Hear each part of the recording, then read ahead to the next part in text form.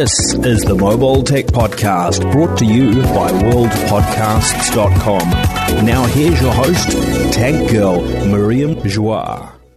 Brought to you by Audible. Stay tuned for a special offer at the end of the show. Hi, and welcome to the Mobile Tech Podcast. I'm your host, Miriam Joie, and today is Thursday, April 30th, 2020. It's Moto Edge Plus Review Day, and my guest is Michael Fisher, Mr. Mobile himself. Hi, Michael. How are you? Miriam, I'm very well, thank you. I'm relaxed because I always get very soothed when I hear that intro. But about halfway through it this time, I was like, "Oh no, I'm on the show. I can't just sit back and listen. I have to do work." So I'm less relaxed, but I feel great.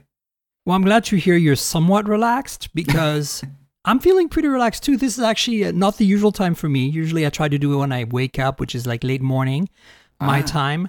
Which is like for you, like probably evening by that because you're like in the future. But it's interesting because, you know, this is, with a coffee, this is a good time of day. I have a coffee in one hand, so I think we're good. So do I. Yeah. Oh yeah. We're both armed with the caffeine, and I have the manic touch of somebody who's just posted a video after 3 hours of sleep. So I apologize. I think we're both in the same boat. Like this Moto Edge embargo that lifted this morning was pretty intense, I think, for a lot of people because we only really had a week, and this is like a big deal for Moto. It's supposed to be their big comeback, right?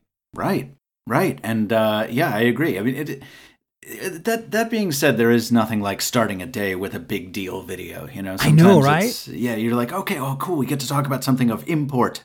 I just wish there hadn't been a hands-on announcement at like a week ago, because I feel like a week ago everybody already made up their mind.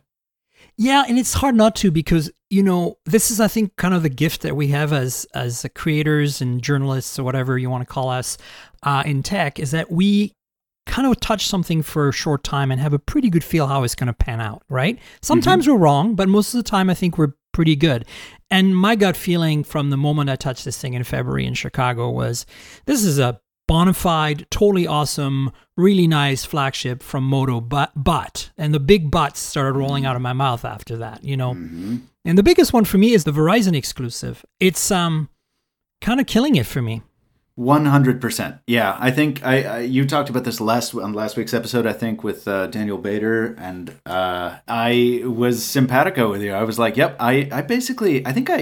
I almost yelled in the briefing phone call I had, where I was like, "I'm sorry, guys. This is going to be a question, but first I'm just going to say what I see in the comments all the time, which is, why do you guys always do this? Why do you always shut out people who are not on Verizon for your most important, most impressive phones?" And as I expected, I really didn't get a good answer on that. I mean, I think Bader really nailed it last week. It's like they are between a rock and a hard place. Like, how do you know, they're not a very relevant company. It's like HTC or LG, right? It's like you kind of have to be in bed with the carriers in some way to get ahead or to get the attention. At least that's, I think, what both sides here are thinking, the Moto side and the Verizon side. I'd like to think that they could break that in the same way as LG could break that. And maybe I'm naive. Maybe the carriers will just turn around and not give them the time of day if they decide to not do an exclusive. I'm always very interested in what those backroom deals look like. You know, I would love to be a spider under the table at one of these meetings because, you know, there's licensing deals, there's money, there's advertising deals changing hands, and I would be very interested in knowing beyond the stock answer of, well, we've worked with Verizon for 10 and 20 years. We value our relationship. We've worked closely with them on 5G. I would love to know the nuts and bolts of the actual deal. You know? Exactly. But as I said, like OnePlus has a relationship with both T-Mo and Verizon now. I mean, I know there's historical precedent with Moto, but it's not incompatible, right? And LG, look at LG. The V60 is it now available unlocked finally? Because I didn't think it was. I cannot say. I've been sort of criminally negligent when it comes to the V60. Everybody is. We hear V60, we roll our eyes, turn our heads away, and lower them in shame and walk away like into the hedge. Here's the crazy thing. I don't want to talk about the V60, but I have to say I was shooting it for this video. I do want to get around to it because it is on paper and in the hand, in many ways, a really good phone. But putting it next to the Moto and the Samsung, the S20 Ultra, whatever Samsung it was, for this video I just shot, I literally laughed. It's a chunker. It's not just big. It's just there was no concession given to any kind of aesthetic value. Like it is the ugliest phone I've held. The original in a long time. V30, which is this industrial design taken to the extreme, was a much more attractive phone. Yes. I don't know Absolutely. how they messed it up over time. It's like it got fat. You know what I'm saying? Like literally. Yeah. Well, it's what's going to happen to me after this quarantine phase passes? Be all puffy. But no, and looks aren't everything. But I think there's this narrative I've been fighting sort of on Twitter this week, where is that this counter narrative that looks aren't anything. You know, people are like, some guy today was like, it's tech, it's not a fashion show. And I'm like, you're actually wrong. I mean, people who don't care about their cars or who don't own cars or who want other status symbols besides their cars, they buy phones based on status, based on looks. They are very much fashion symbols, almost as much as they are pieces of technology. So I really look forward to LG ever starting to realize that again, because it used to. Yeah, and we're going to talk about the Velvet, which I think is really what this is about, because I have a lot of hope for the Velvet's design to really be a new phase for LG. Hopefully more than one where they're in bed with carriers, because that's their biggest, I think, as I wrote in my review of the V60, their biggest problem right now is that they're making phones for the carriers. I bet you they came to the carriers when they designed the LG V60 saying, we have a triple camera system with a telephoto, a wide angle, and a main, and Verizon or somebody went, excuse me, can you take that telephoto out? It costs $50. Like, it's probably not 50, but you know what I'm saying? Like, right. Because, yeah, and they probably said, well, you know, LG engineers were like, okay, it's a big sensor. We can probably do 2 or 3x okay with the big sensor. And they're right. I was actually pretty impressed at how good the zoom, digital zoom is on that phone. But it still doesn't hit, that's a big checkbox you're now removing, right? From something that is expected in a flagship, even though this is an affordable flagship. And it's the same with the OnePlus 8. I cannot believe, not the Pro, the 8. Like, I cannot believe they removed, like, they basically went from the 7T camera system, which was, but at least it checked the boxes properly and the macro is done by the ultra-wide, to like this separate macro that completely sucks when that ultra-wide could do macro just fine. And then remove the telephoto. As flawed as the telephoto was on the 7T, it was still a real telephoto.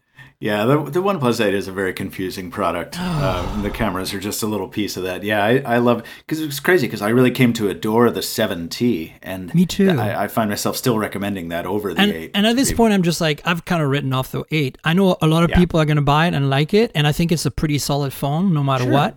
But I think for me, it's like the 8 Pro really finally realizes the dream of what we wanted from OnePlus. Price, of course, is going to be affected, but...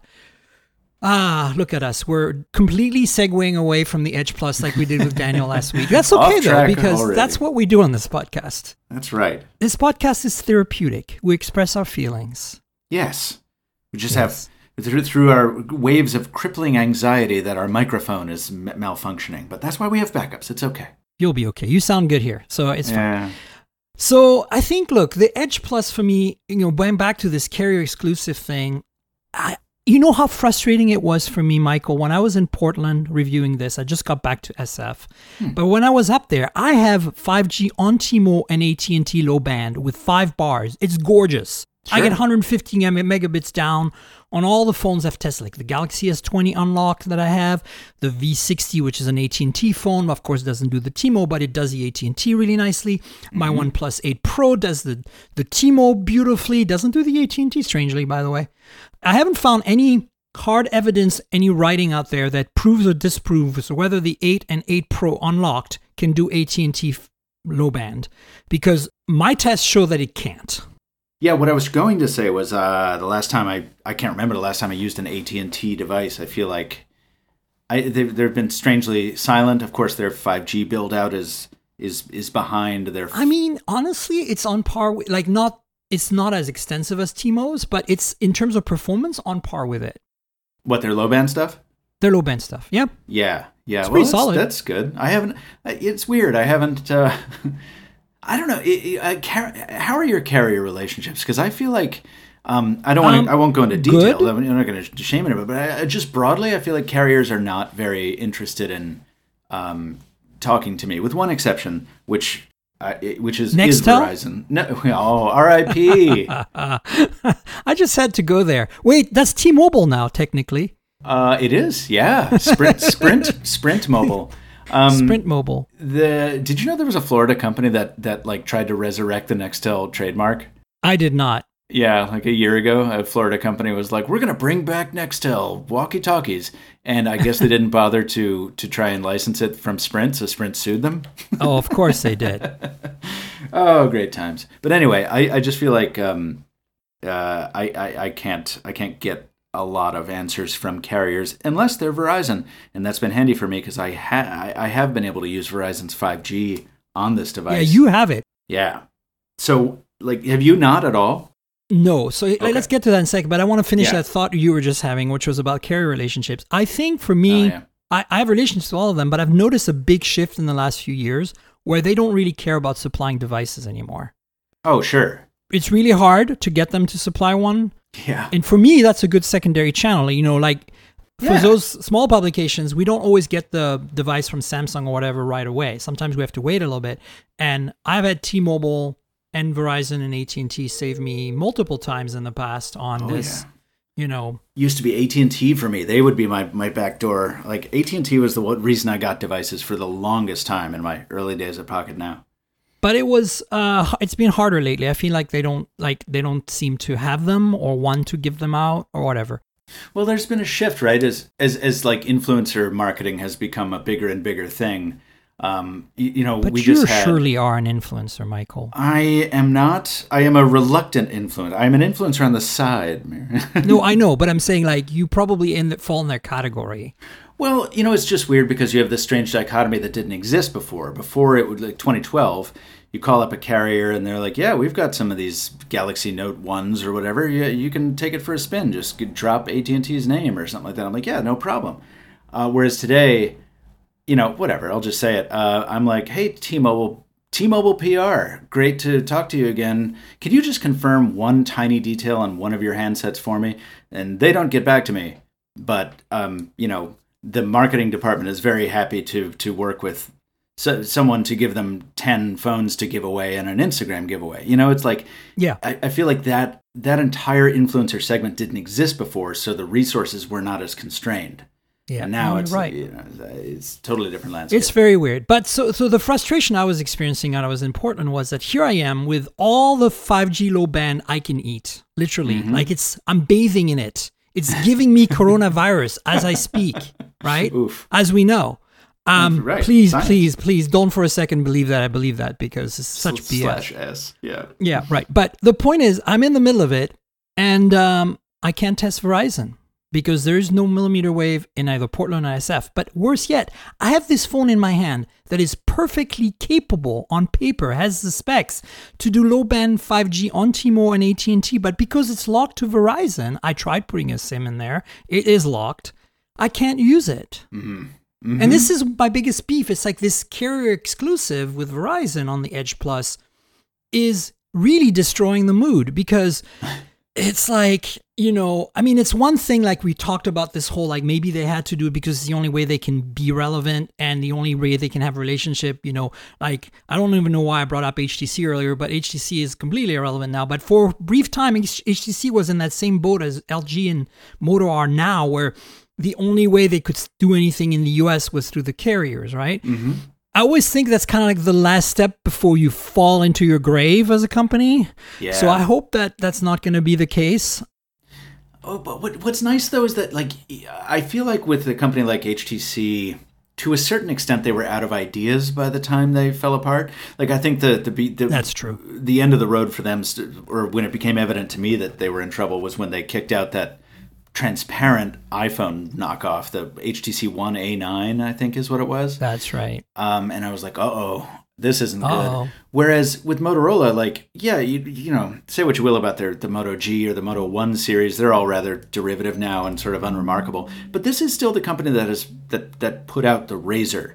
Yeah, no, you said that in your video. Yeah, absolutely. Well, it didn't pan out to be a great product, but at least it's an immense bit of innovation. It's nice to see that institutional creativity still exists there, despite Lenovo's and they ownership. have all the chops when it comes to radios, which is why I totally understand why Verizon would want to partner with them, because they're stuck with millimeter wave. Like, I'm not mad at Verizon for having poor coverage, because I understand that they couldn't get their hands on the spectrum they needed to develop low-band 5G first. And so my biggest problem with them is how they're marketing this rah millimeter wave 5G when it objectively sucks.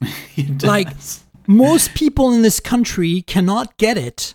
And even like you said, you had to go down the block to get it. Like, you're in the area and you still had to walk a block to get it. I'm not even in the area. I'm looking at windows right now where I can see the cell site. If I lean over, I can see the node.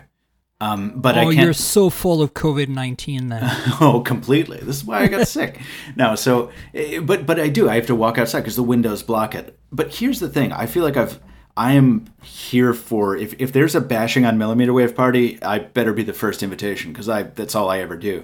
But I know, me too. It's terrible. Well, it is terrible. But this review gave me the opportunity to actually derive some benefit from it, because the 5G marketing machine got spun up way too early. I feel like that's the problem. If they had waited until, but that's also Moto and Verizon's fault. Remember, we were there. It is. No, I know, but we were the there for freaking Moto, mod. It's like a surfboard with 5G. I know. For mice. If they had, they can surf. Yeah, for rats. Whee! If they had waited until the network was built a little bit better, it would have been more. It would have worked out more to their benefit, because we were doing those 5G tests when the Google Play Store would still throttle app installs.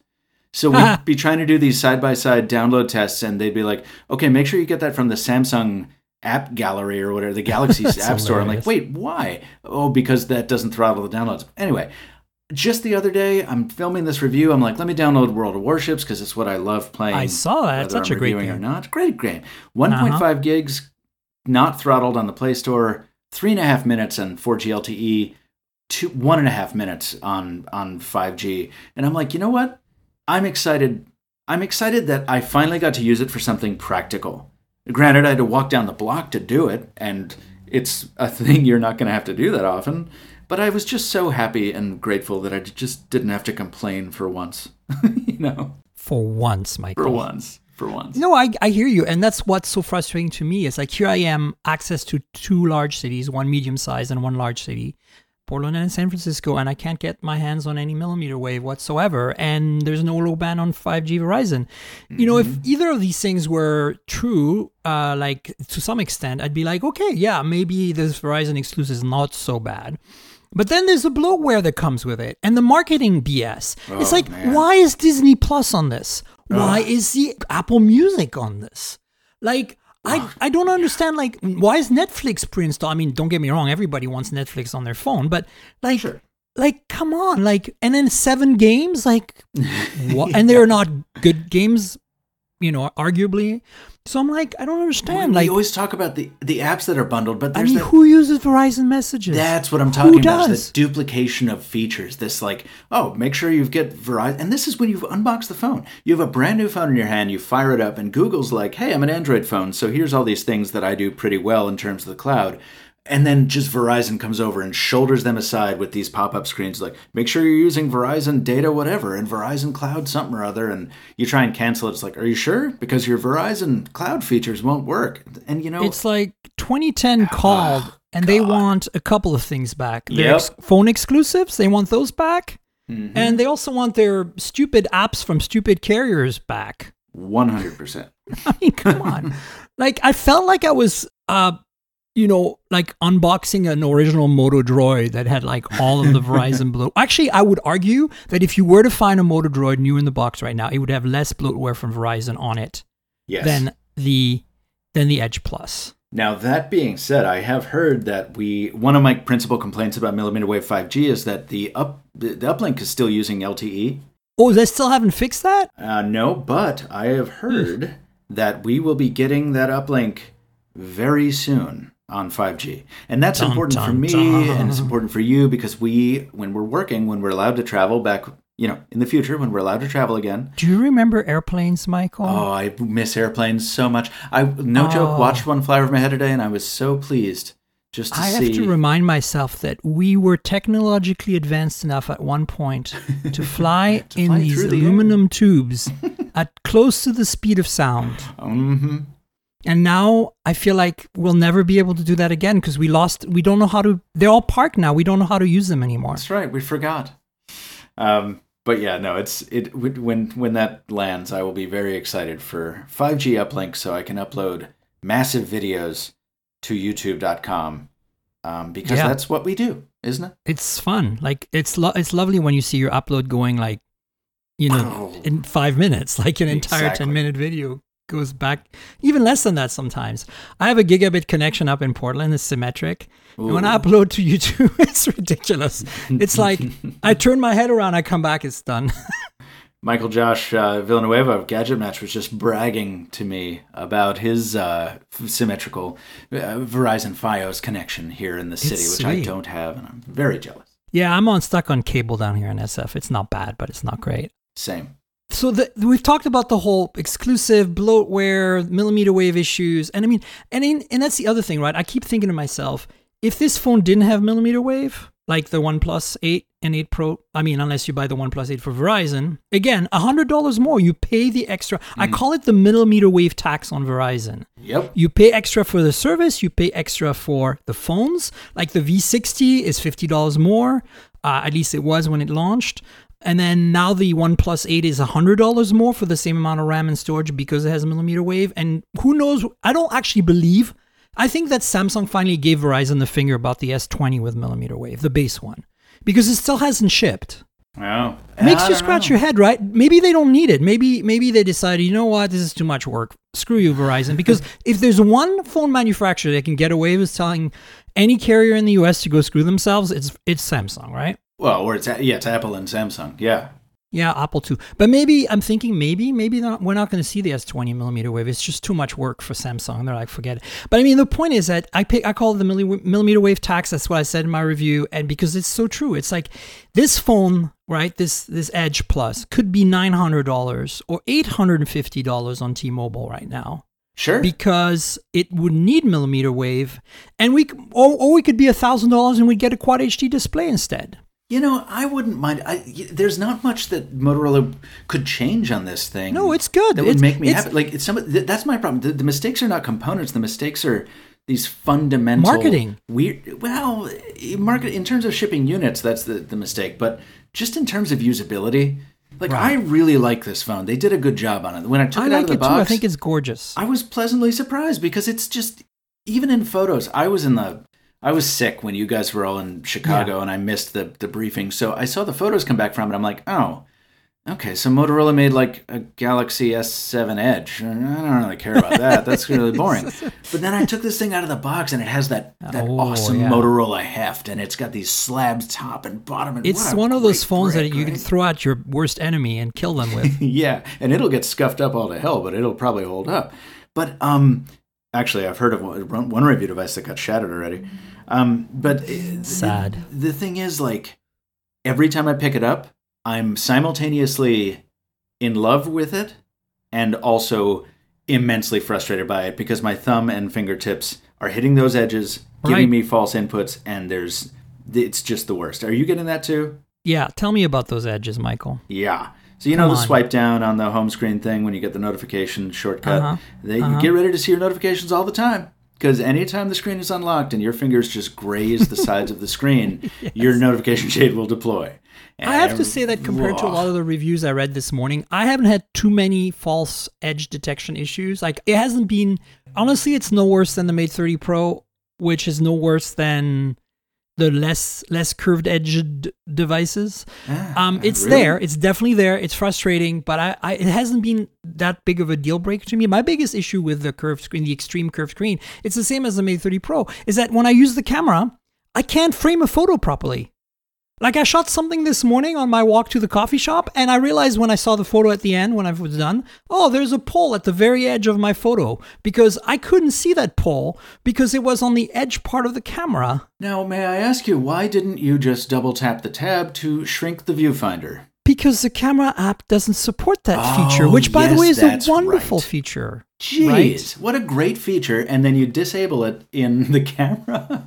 In the place where you need it the most. Where you need it the most, and where you need it the second most in the home screen as well. In the home screen, yeah. Yeah. Now, wait a second. You're not even getting phantom zooming on your device when you're in the camera view? Oh, I am getting phantom zooming. Okay, so you are. Oh, and then here's the boneheaded thing. Have you tried zooming on that phone by...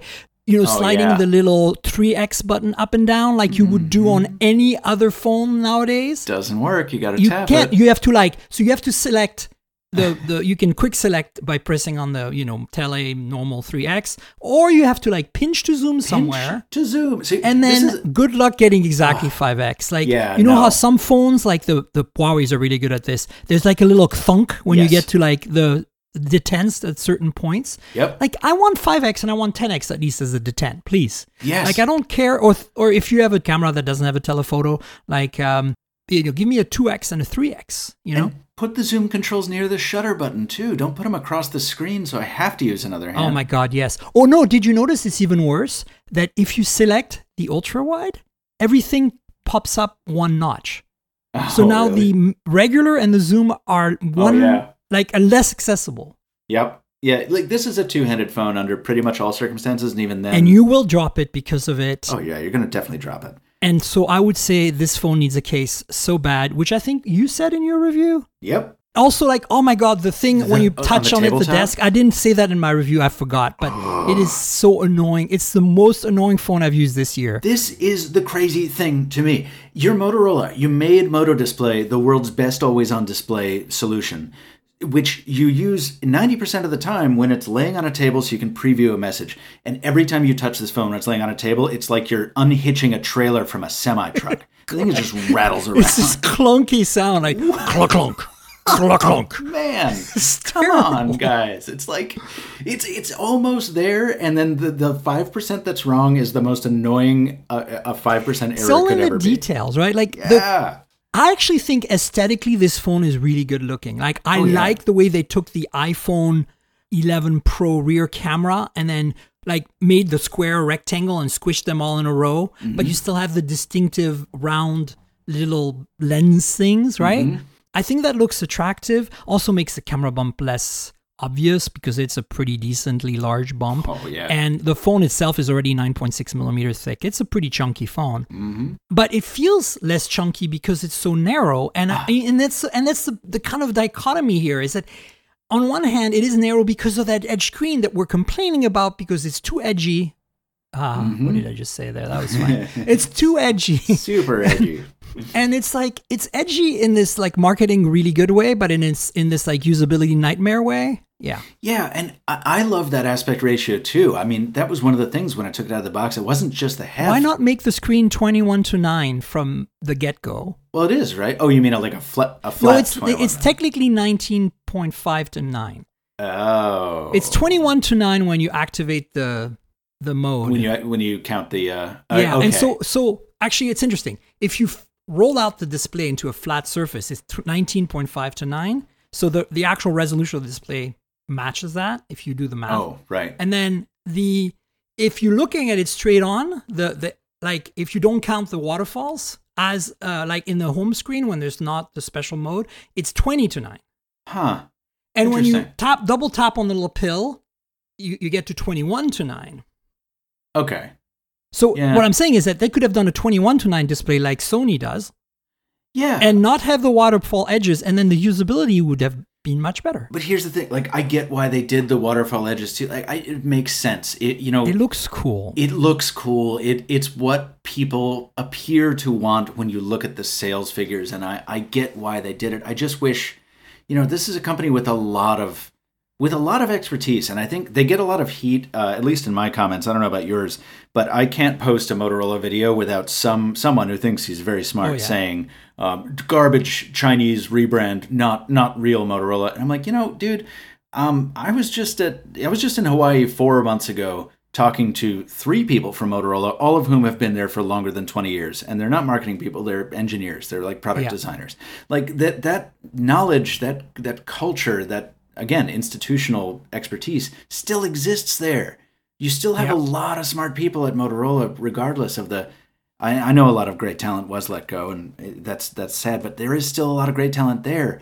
It's just that the gaps, I think, start to show in a device like this. And if you are going to release a device with a waterfall screen so that it can look great, I think you have to have the software expertise to be able to reject erroneous taps a lot better than this one does. It just doesn't. And I asked them, are you guys going to tweak this? Because, they're like, what are you talking about, Michael? Everything's fine. These are not the droids you're looking for. Right. And a typical company would be like, would hide behind the whole like, oh yeah, no, well, this is pre-production software. We're definitely going to work on that. I asked them, and they were legit like, we don't have any modifications planned for palm rejection, but we'll keep it in mind. I'm like, okay, well, thank you for being honest, but that sucks to hear. Right. And that's the thing, like we love the software on this phone, right? Like, I mean, it's stock Android plus all the, like I called this, in my review, I said they sprinkled the little Moto magic on top of that with like all that cool Edge stuff. I think that's a really good, it's the first time I've actually seen somebody take advantage of the Edge feature in a way that wasn't obnoxious. Samsung. Right? Right. And the little guide lights that you have when you do reverse wireless charging. Totally. And things like the Moto Actions and the Moto display stuff, right? Yeah. So, I mean, all of that is super good, but we also know this phone's not going to get 0 updates on Verizon. Like, forget it. This phone is etched in stone. I hate to say this. Maybe we'll see security updates and very maybe an Android 11, if you're lucky. They promised Android 11. They're on the record. They say, look, we're going to bring Android 11 to it, and we're going to do bi-monthly security updates so for 2 years. Yeah, well, on the record, oh, well, we couldn't do it because of coronavirus. Like, we'll see. Eeyore, hello. Let's keep an eye on it, because I really would like to see how their track record is in this new, because this is a new chapter for them, right? Razer was the start of a new chapter, and this is like the mainstream bolstering of that. Yeah, but remember, if you don't have to rewind too far for the Moto Z launch with great fanfare and with the whole Verizon tie-in. Mm-hmm. And we also felt the same way about these phones. You remember how thin the Moto Z was? Oh, the Moto Z was incredible. It was good and bad, right? Like, there was some really incredibly cool things about how thin it was, and also some bad things. But overall, it was a really good phone. We really liked it. And look at what happened to it. Yep. You know what? But I will say this. They deserve credit. They stuck with it. 4 generations of that phone they promised us 3 years. They gave us a little more. I mean, we got one last year with the Moto Z4. Exactly. I reviewed that. Yeah. Oh yeah. But I mean, look, I want to love them. And I think for those detractors that say, oh, it's now a Lenovo company, blah, blah, blah, they're no longer. Well, look at Nokia. It's the same thing, HMD Global, right? Like, they're Finnish on paper, but they're really a Chinese company, Well, they're a Finnish company, but they've got a lot of HMD is a special case, right? It's a special case, but it's kind of it's the same thing, right? I still think they make okay phones. Yeah. It's just that, if Moto wasn't owned by Lenovo, in the same way, like, the reason HTC disappeared from the phone market for all practical purposes is because they didn't have a parent company that was big enough to sustain that business. Right. If you look at LG, they sell enough washers and dryers and fridges and stoves and TVs and all the other crap they sell that they can sustain a losing proposition of a mobile business. Same with Sony. Yep. And then you look at Moto. The only way Moto can still be relevant today as a brand is because Lenovo owns it. So, and at the same time, as you said, they have an incredible amount of expertise. Like, nobody does millimeter wave like Moto. Radio stuff is like incredible. If you look, like, the trifecta of Qualcomm, Moto, and Verizon is what made a millimeter wave a reality. Mm-hmm. And even though I'm not gung-ho on millimeter wave because I think it's just too limited in its coverage right now, and it's also very early days of the implementation, so that's a reliable, successful technology. Mm-hmm. I think it's the future of mobile. There's no doubt in my mind that when we can get it down to a price point and to a size and a battery consumption level and a ubiquity level that it deserves, this thing is going to scream and kick serious ass. But we're not there. We're 5-10 years from that. Yeah. And I want to say, like, Lenovo deserves credit too. Like, going back to the Razer, the Razer relaunch reminded me that Lenovo had shown us that folding screen laptop a few months before that. Right. And those two divisions worked, to hear them tell it, they worked rather closely together on that because they had to combine resources, combine knowledge, and combine experience. So it's not like Lenovo is this talentless hack or this patent portfolio that the holder. They have a lot of expertise themselves. So I feel like it's still one of those given a bunch of kind of bad options, I'm glad that Lenovo was the one that bought Motorola. Because I mean, when you go from Google owning you to anyone else owning you, I think it's going to be kind of a step down in a lot of ways. But I think under Lenovo, they haven't done as poorly as a lot of people seem to think, and they're making money again too. Yeah, it's the same as the ThinkPad story. ThinkPads are okay. Yep, exactly. We all thought it was the end of the ThinkPad, and IBM sold them, and no. Before we move on to other topics quickly, I want to talk about the camera. So, what's your take? I think I went into it with kind of low expectations, as most folks do. So did I. Yeah, and then I shot with it alongside the Pixel and the S20 Ultra, the Pixel 4, and I was not let down. Yeah, I mean, as I said in the review, I think the Pixel 4 still wins on dynamic range. Samsung still has better zoom chops. The night mode, Motorola actually won a couple night mode shots, which surprised me. It's way better than I expected. And if I could use the viewfinder without wanting to throw the phone because it's all those false taps, I'd like it a lot better. What about you? I think you're right. I feel like it's a very interesting implementation of that 108 megapixel sensor from Samsung. By the way, it's pretty much clear that it's the same sensor as that's in the Ultra from Samsung, the Galaxy S20 Ultra. But I think that they did a different approach. They went for 4:1 pixel binning for 27 megapixel output to instead of 9:1, which turned out okay, I think. I mean, 27 is overkill still. I would have liked them to see maybe do 4:1 and then another 4:1. Kind of a dual stage 4:1 binning. So we went down to something like 27 divided by 4. Just for like extreme case, like to get super low light performance. Right. Would have been an interesting little extra feature.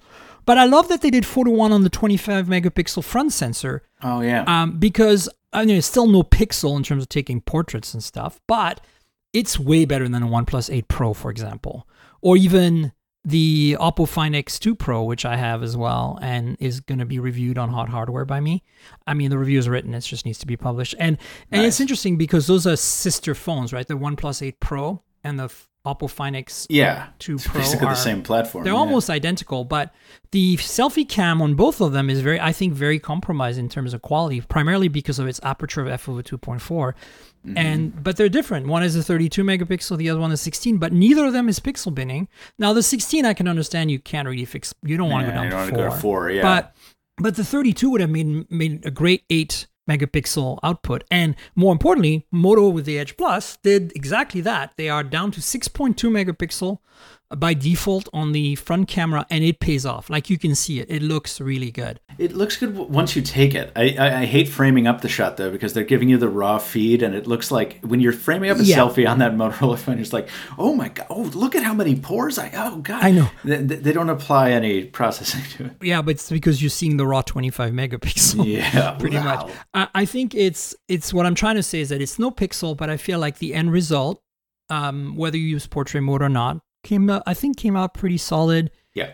Can I say though that I wish that they'd gone wide angle? I want to say this about every manufacturer because only Google, correct me if I'm wrong, gives us wide angle selfie shooters, and that's all I want as someone who needs a selfie everybody shooter. should have wide angle selfie shooters. Agreed. I think what we all need is a selfie shooter that's wide angle with an f-stop of 1.9. Like maybe 110 degree field of view, f-stop of 1.9, really like a 12 megapixel large pixel sensor, or maybe something you can quad bin down to 10 megapixel, maybe 40 megapixel, and then autofocus. Yes. And OIS. Yeah, that's HTC 10, right? That was a lot of that. That's a long time ago. Like at today's progress in sensors, and lenses, because the Z stacks. The thickness of our lens systems now, like the 6 lens, 7 lens, 8 lenses we have in our phones have gotten really thin, which is amazing because our sensors have gotten way bigger. So you need to reach the corners of that sensor with that light somehow, right? Right. And normally the way you do that is you put the lens further away from the sensor, but in a thin phone, you can't do that. So it's actually pretty impressive what we're managing to do these days. Like considering the size of that 108 megapixel sensor, like the physical surface area of that sensor, I don't think the Edge Plus is a very thick phone. Like it's pretty good. Like you factor in the battery life too, which we'll talk about. But I mean, no, I don't think I ever wanted this phone to be any thinner anyway either, because it handles perfectly the way it is. It feels really good in hand because of its girth. It's not too heavy. I mean, it's 200 grams, roughly the same as all the heavier, bigger phones, but without the width issues. And I think the cameras are pretty competitive. I think I'd put them up there with the OnePlus 8 Pro, and that's not a bad thing. But it's not a Pixel. It's not an iPhone 11. It's not, a Galaxy S20 Ultra in terms of zoom. But battery life has been fantastic, because for me, it's been 4G LTE all the way. I'm getting like 2 days all day long, or all week long. Yeah. No, I mean, I just punished the thing, and I did mobile hotspot. I did a bunch of 5G speed tests. I, just recklessly used it, and I still got something like 28 hours with 8 of those hours spent with the screen on, on one charge. I mean, it's just a beast. Yeah, I got 15 hours and 36 minutes on the PC Mark battery test. Nice. That's kind of, like, I was like, are you done yet? Like, I need to put this in the spreadsheet. Are you done yet? I need these results. I kept looking over. Are you done? Are you done? I need to freaking publish this thing. That was like last night. I was like, oh my God. But anyway, let's move to maybe some other subject. I mean, look, we could talk about this all day. The takeaway is Moto made a gorgeous, really good phone that ticks a lot of the big pillars, but this Verizon exclusive, the millimeter wave tax, the bloatware, and the little details like the problems with the Edge display, the fact that it's so clunky when you touch it on a level surface. I mean, you can continue the sentence here because I can't remember anything else now. Yeah, it's those stupid little things. And then you look at that price, and you just said it. The OnePlus 8 Pro is sitting there. You can use it on any carrier. Yeah, it doesn't have millimeter wave, but who cares? And it comes in the box with a case that would solve the rocking problem on this phone, but that phone doesn't have it, so who cares? And otherwise, it's, the differences are trivial. Oh, and also you can get fast wireless charging with that too, and faster wired charging. I know. And that's $100 cheaper. I mean, the OnePlus 8 Pro, even though it's no longer in the OnePlus pricing world, I don't care, because it's a big FU to every other manufacturer, including Samsung. It still is. That's the crazy part. They were able to do a $230 jump. It is going to be my daily driver now. I've decided. That's it. Like, it's got everything I want, Michael. It's got cameras that are decent. It's got wireless charging. It's got IP resistance now. It has... Oh, yeah. Another thing the Moto doesn't have. It has 5G on T-Mobile. Oh, yep. Hey, everything I need. You know what? It doesn't have a folding screen, though, so it's not a contender for this guy. I'm sorry. Yes. Well, okay. So let's talk about the other thing really quickly, briefly. We'll point people to your video. I have a review in it. It arrived yesterday. I haven't had a chance to play with it yet. The Pixel Buds from Google. Yes. I'm holding mine right now. It's. I have my delightful leather-covered egg. It's just wonderful. Yeah, it feels really nice, doesn't it, little egg? Oh, it so does. Like, it almost doesn't need a case on it. I have this case because Nomad sent me a couple samples after I said on Twitter, "Oh, that looks good." And yes, it's beautiful. But even without the case, this thing is just a little treasure. Andrew Martinek and I were saying the case is almost better than the buds. Did you see Becca's video on The Verge? I did. I saw the first quarter of it because I was doing something else, and what an endearing video. She is amazing. But her opening and closing it, click, click, click. Yes. It's such a satisfying it's feeling. So addictive. And you know what? That I feel like it's not talked about enough, because we've sort of come to live in this world where the case is ancillary to the earbuds experience, which is as it should be. But you have people like Samsung putting out cases with bigger batteries, yes, but they're these big, unattractive Tylenol-looking things. And then the Apple suitcase-looking thing, that's kind of gross. And Erin with its weirdo lipstick-like case. This thing the Pixel Buds case is the perfect shape and size. And people think it's too big, but you can fit this in a coin pocket. I love that about them. I really think the case is more exciting than the buds themselves.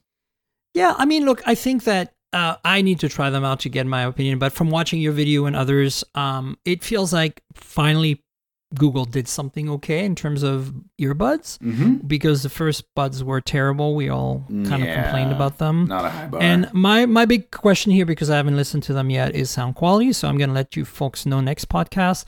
I'm going to have an unboxing video by then. And, I think I'm feeling very gung ho and positive. I mean, I like this idea that the Google Assistant is constantly there for you in your ear at all times, and I think that's what the selling point is here, right? It is. People don't get that distinction because, and look, I didn't get that distinction before I used them, but you see all these headphones now with Google Assistant integration, and it's all in the box, and it's great. But with most of those, and correct me if I'm wrong, you have to hit a button on the ear cup to activate it. Right? Or you have to hit it on your phone. Actually, or you have to talk to your phone and say, the keyword, which I'm not going to say right now, and your microphone will pick that up, and then the conversation will happen through your earbuds. Right, you know what I'm saying? But your phone mic still is the active partner in that, like in that situation, right? It's like if you have your phone in a backpack, say, but you're wearing your earbuds, you're not going to be able to reliably trigger them with that OKG because the phone is away? No, you won't. Yeah. You won't because it's in your pocket and it's the muffled and it doesn't pick it up, and then your home speaker picks it up instead. Yeah. And Yeah. Whereas with this, it's really reliable. It's like, I get the feeling that integration's done very well. It is. So even if you're in the room with your home speaker, it goes, oh, I'm on the Pixel Buds. I'm gonna do that, right? Yeah, that part works about as well as having multiple so it's Google still homes wonky in the place. there. There's that context that I wish Google worked on more, better. Me too. But it's nice to be out and about and not have to pull my phone out to adjust the volume and just say, okay, G, volume up. If my hands are full and I don't want to do the swipe thing on the bud. Yeah. Or ask it a question, just being able to talk to the assistant like you're carrying a Google Home around your neck is awesome. People say, well, it's on my phone, so why do I need that? Well, when you are using your hands for other things, it's very convenient. If you're riding your bicycle like Becca was in her video, exactly. It worked even with the wind noise, which is kind of amazing. And the crazy thing to me is being able to have a conversation even when you have a mask on. Yeah. Because you have these accelerometer microphones, which apparently Renee Ritchie tells me the AirPods Pro have as well. Yeah, there's a lot of earbuds today that use your bone conduction, either through accelerometers or through piezo mics. Piezo mics are basically vibration mics. They don't have a diaphragm. They rely on the surface that they're touching as a diaphragm. So in this case, they rely on your bone to conduct the sound. And if you put I love piezo mics because they're used in music a lot, like sound recording, like recording a bass drum. Just put the piezo mic on the drum itself, and it's a super thunky bass because there's no interference from the air, right? It's just like you're picking up the vibration of the material. It's really cool. You can turn any window into a great microphone. A glass has a really interesting frequency response. You put a piezo mic on a window, and the whole window becomes a microphone. And that's why you can point a laser listening device at a window and pick up conversations inside that room. Crazy stuff. Exactly. They're recording us right now. I don't know who they are, but I'll introduce you. They're a fun bunch. Those people. Yeah.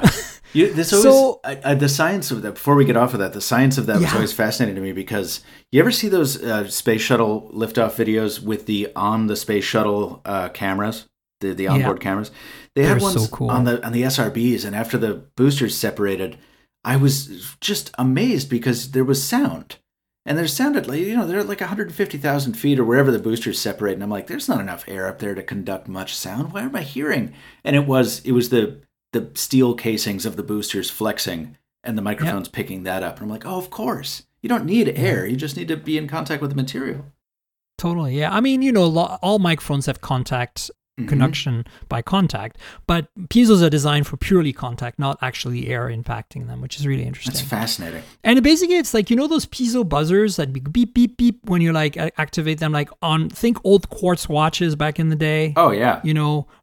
That's basically the piezo buzzer. If you reverse that, instead of feeding it electricity, you read what's coming out of it. It's going to be very low voltage.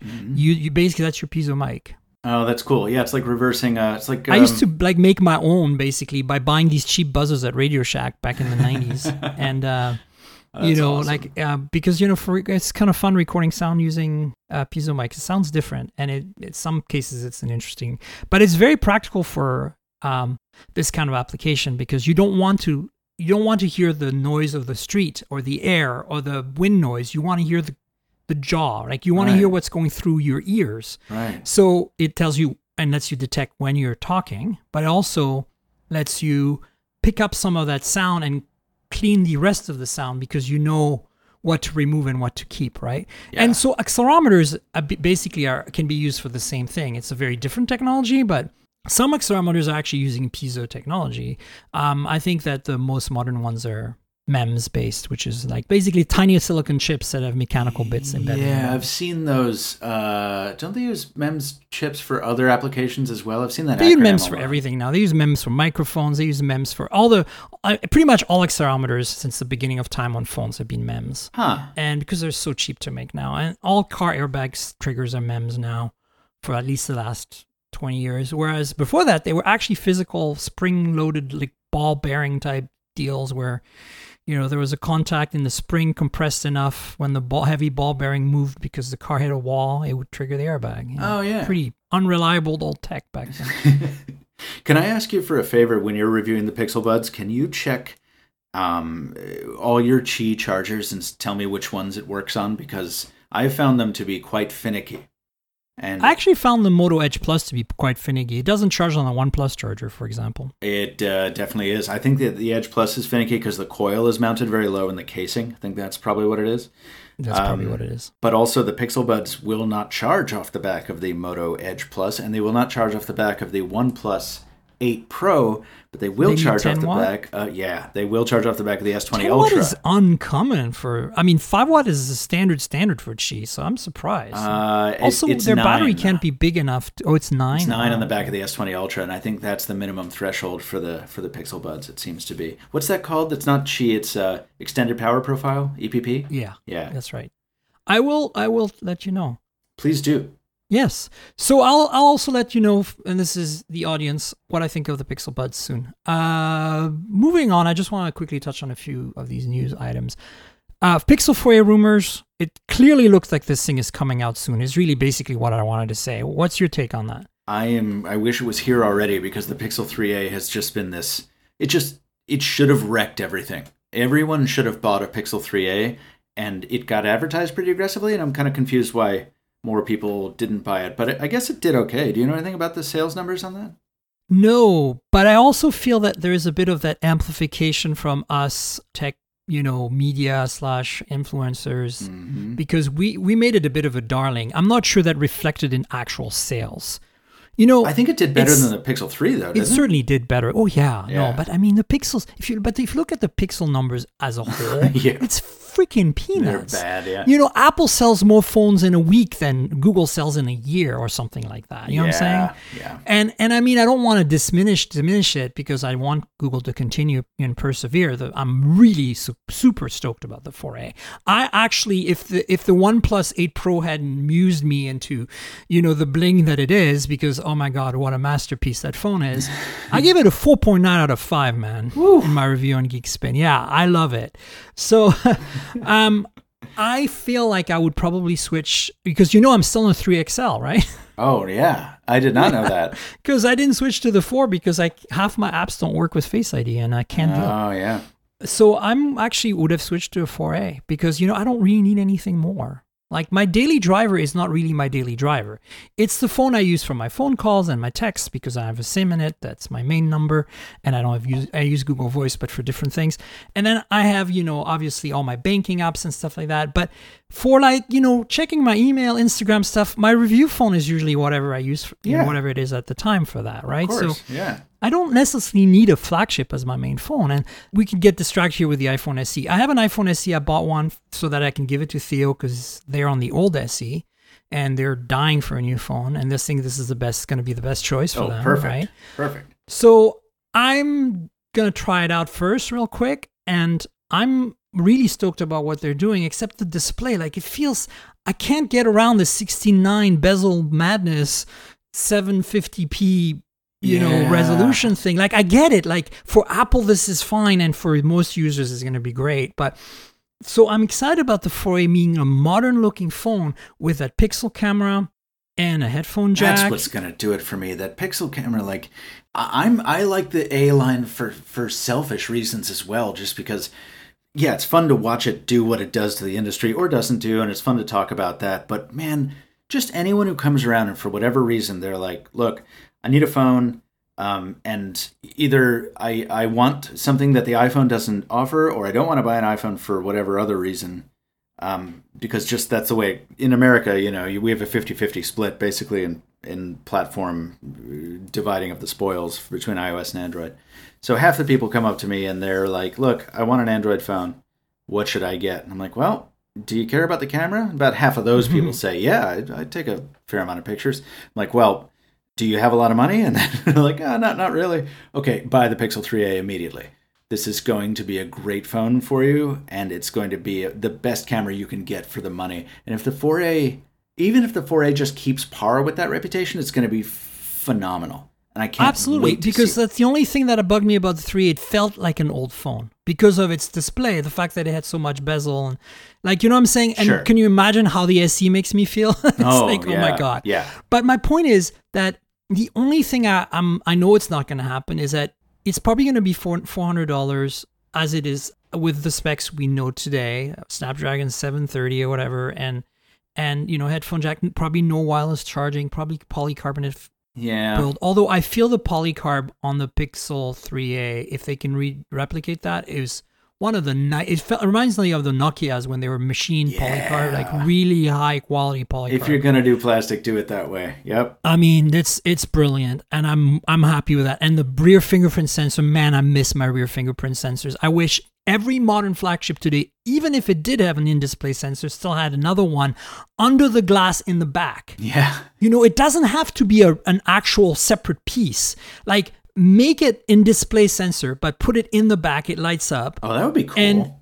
And make it so that there's maybe just a nub there. Like, you know you're where to need a little touch by tactility. feel. Yeah. Yeah.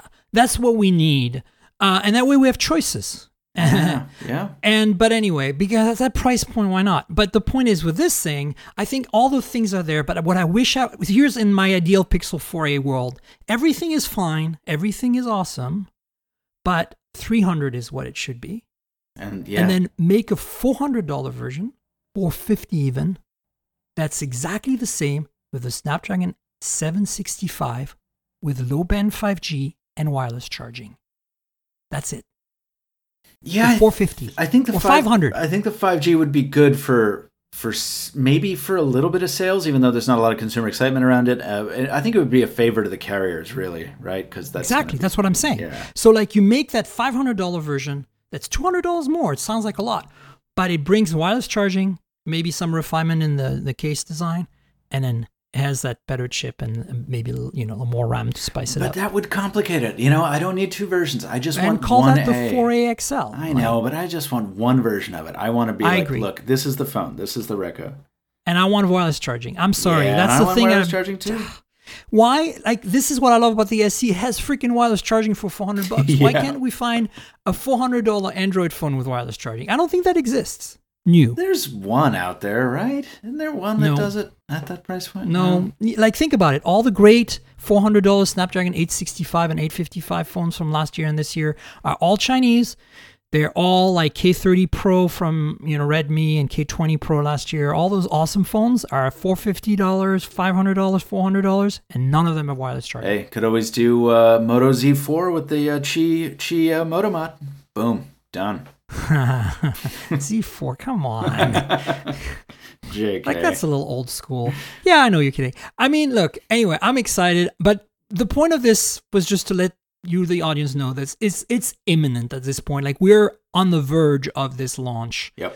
And I'm super stoked. Me too. Let's see what else. Oh yeah, ARM MacBooks. Well, I think I'm probably gonna shelve that for another time. Yeah, because that sounds good. might bug Rene Ritchie about that one. That is a good call. Because we've already discussed that one. But quick one liner. How do you feel about that? If they made an ARM MacBook Air that wasn't sucky and that could run Final Cut and render 4K video, because you know how the iPad Pro can do that. Yeah. Very, very quickly because of the custom silicon. Would you use that as a mobile computer? As a road machine, absolutely. Yeah. I would love to try that, yes, because the MacBook Pro 19, as great as it is a giant It's a beast, machine. right? So yeah, I'd love to try that on an Air, absolutely. So you're not against it. Okay, I'm kind of taking a statistical sampling from my creator friends, because I feel like a lot of them, obviously need that performance. Oh yeah. And I'm wondering, if ARM can deliver that with custom silicon to the point where if especially Apple, it's highly optimized, if they come out with Final Cut Pro for ARM compiled for ARM, I bet you that thing's going to scream. Yeah, I am so spoiled though, because it's not just about the processing power of the MacBook Pro 19, but I mainly got it for that 8 terabyte hard drive. Yeah.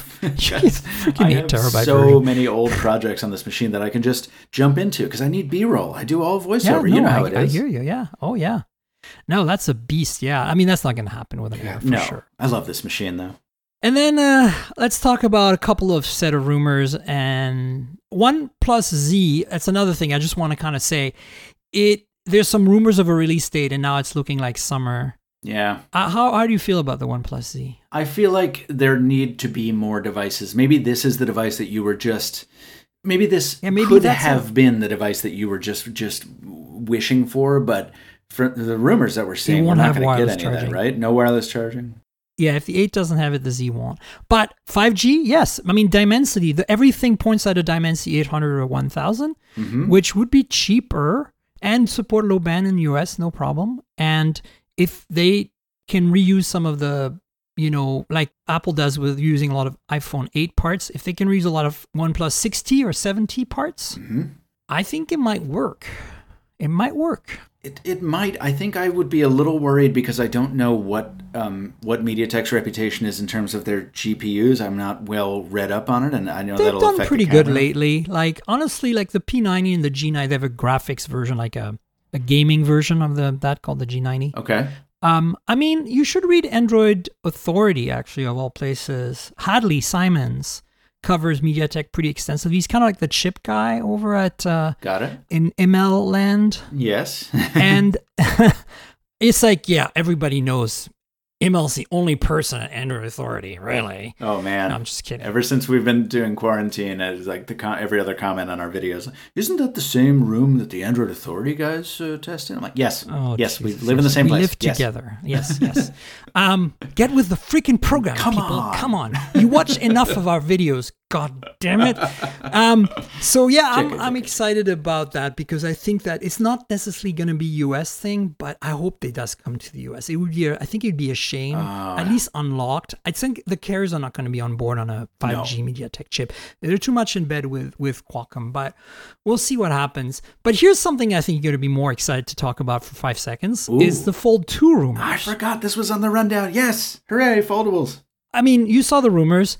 It looks like a more polished version of the existing design, really. Like, is this just a render that people threw together, or is this actually what we expect? What do you expect? I'm not great at evaluating leaks, but I will say that this is an idealized version of what we're hoping for. Not in this particular story. These are just text leaks, but like, what is the number one thing everyone talks about when they talk about Galaxy Fold pain points besides screen durability, which of course that's the thing.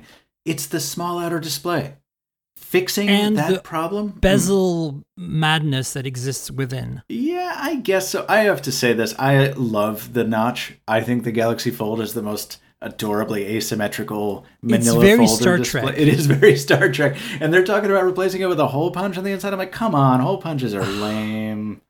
You can always put like a plastic bezel, like glue it on the thing and run custom software on your launcher, Michael. Okay. Fair point. No, but I mean, in reality, I would of course appreciate the little bit of extra acreage that gives us. But really, I'm not worried about the inside display.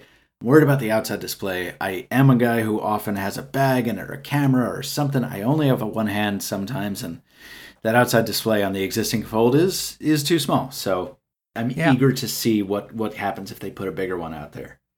Yeah, I hope that they bring the folding glass or whatever, the fake glass or whatever. I mean, there's a controversy. I know it's not fake, but right, ultra thin. I think glass. That felt much better to the touch to me, and I think that I'd love to see that on the Fold 2, and I hope we get that.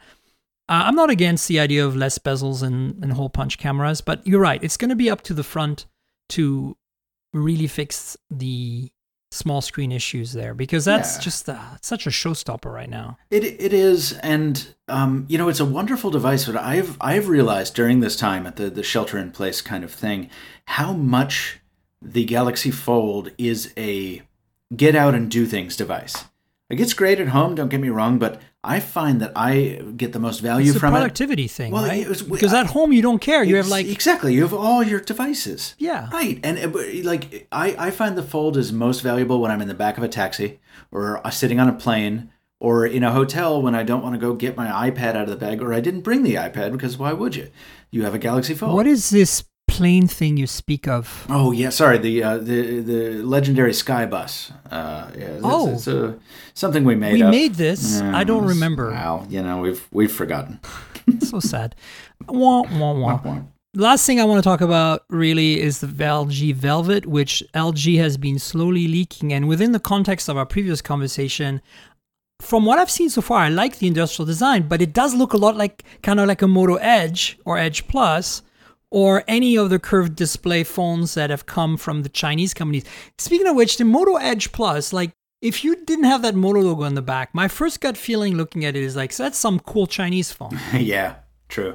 And I feel that same way about the LG Velvet, which we know is Korean since it's LG, but I feel like they finally released the specs. They've really been leaking this thing to death for themselves, by themselves. And the specs are exactly what I expect. Snapdragon, I want to see some Snapdragon 765 phones in the US. Like this 855 X55 expensive as hell combo is not doing it for me because I really don't think millimeter wave is that critical. Yep. And I think that the only relevant carrier for that is Verizon. So why not sell these phones to T-Mobile and AT&T or unlocked with the 765 instead?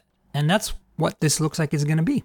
This thing was teased as this like revolution in aesthetics.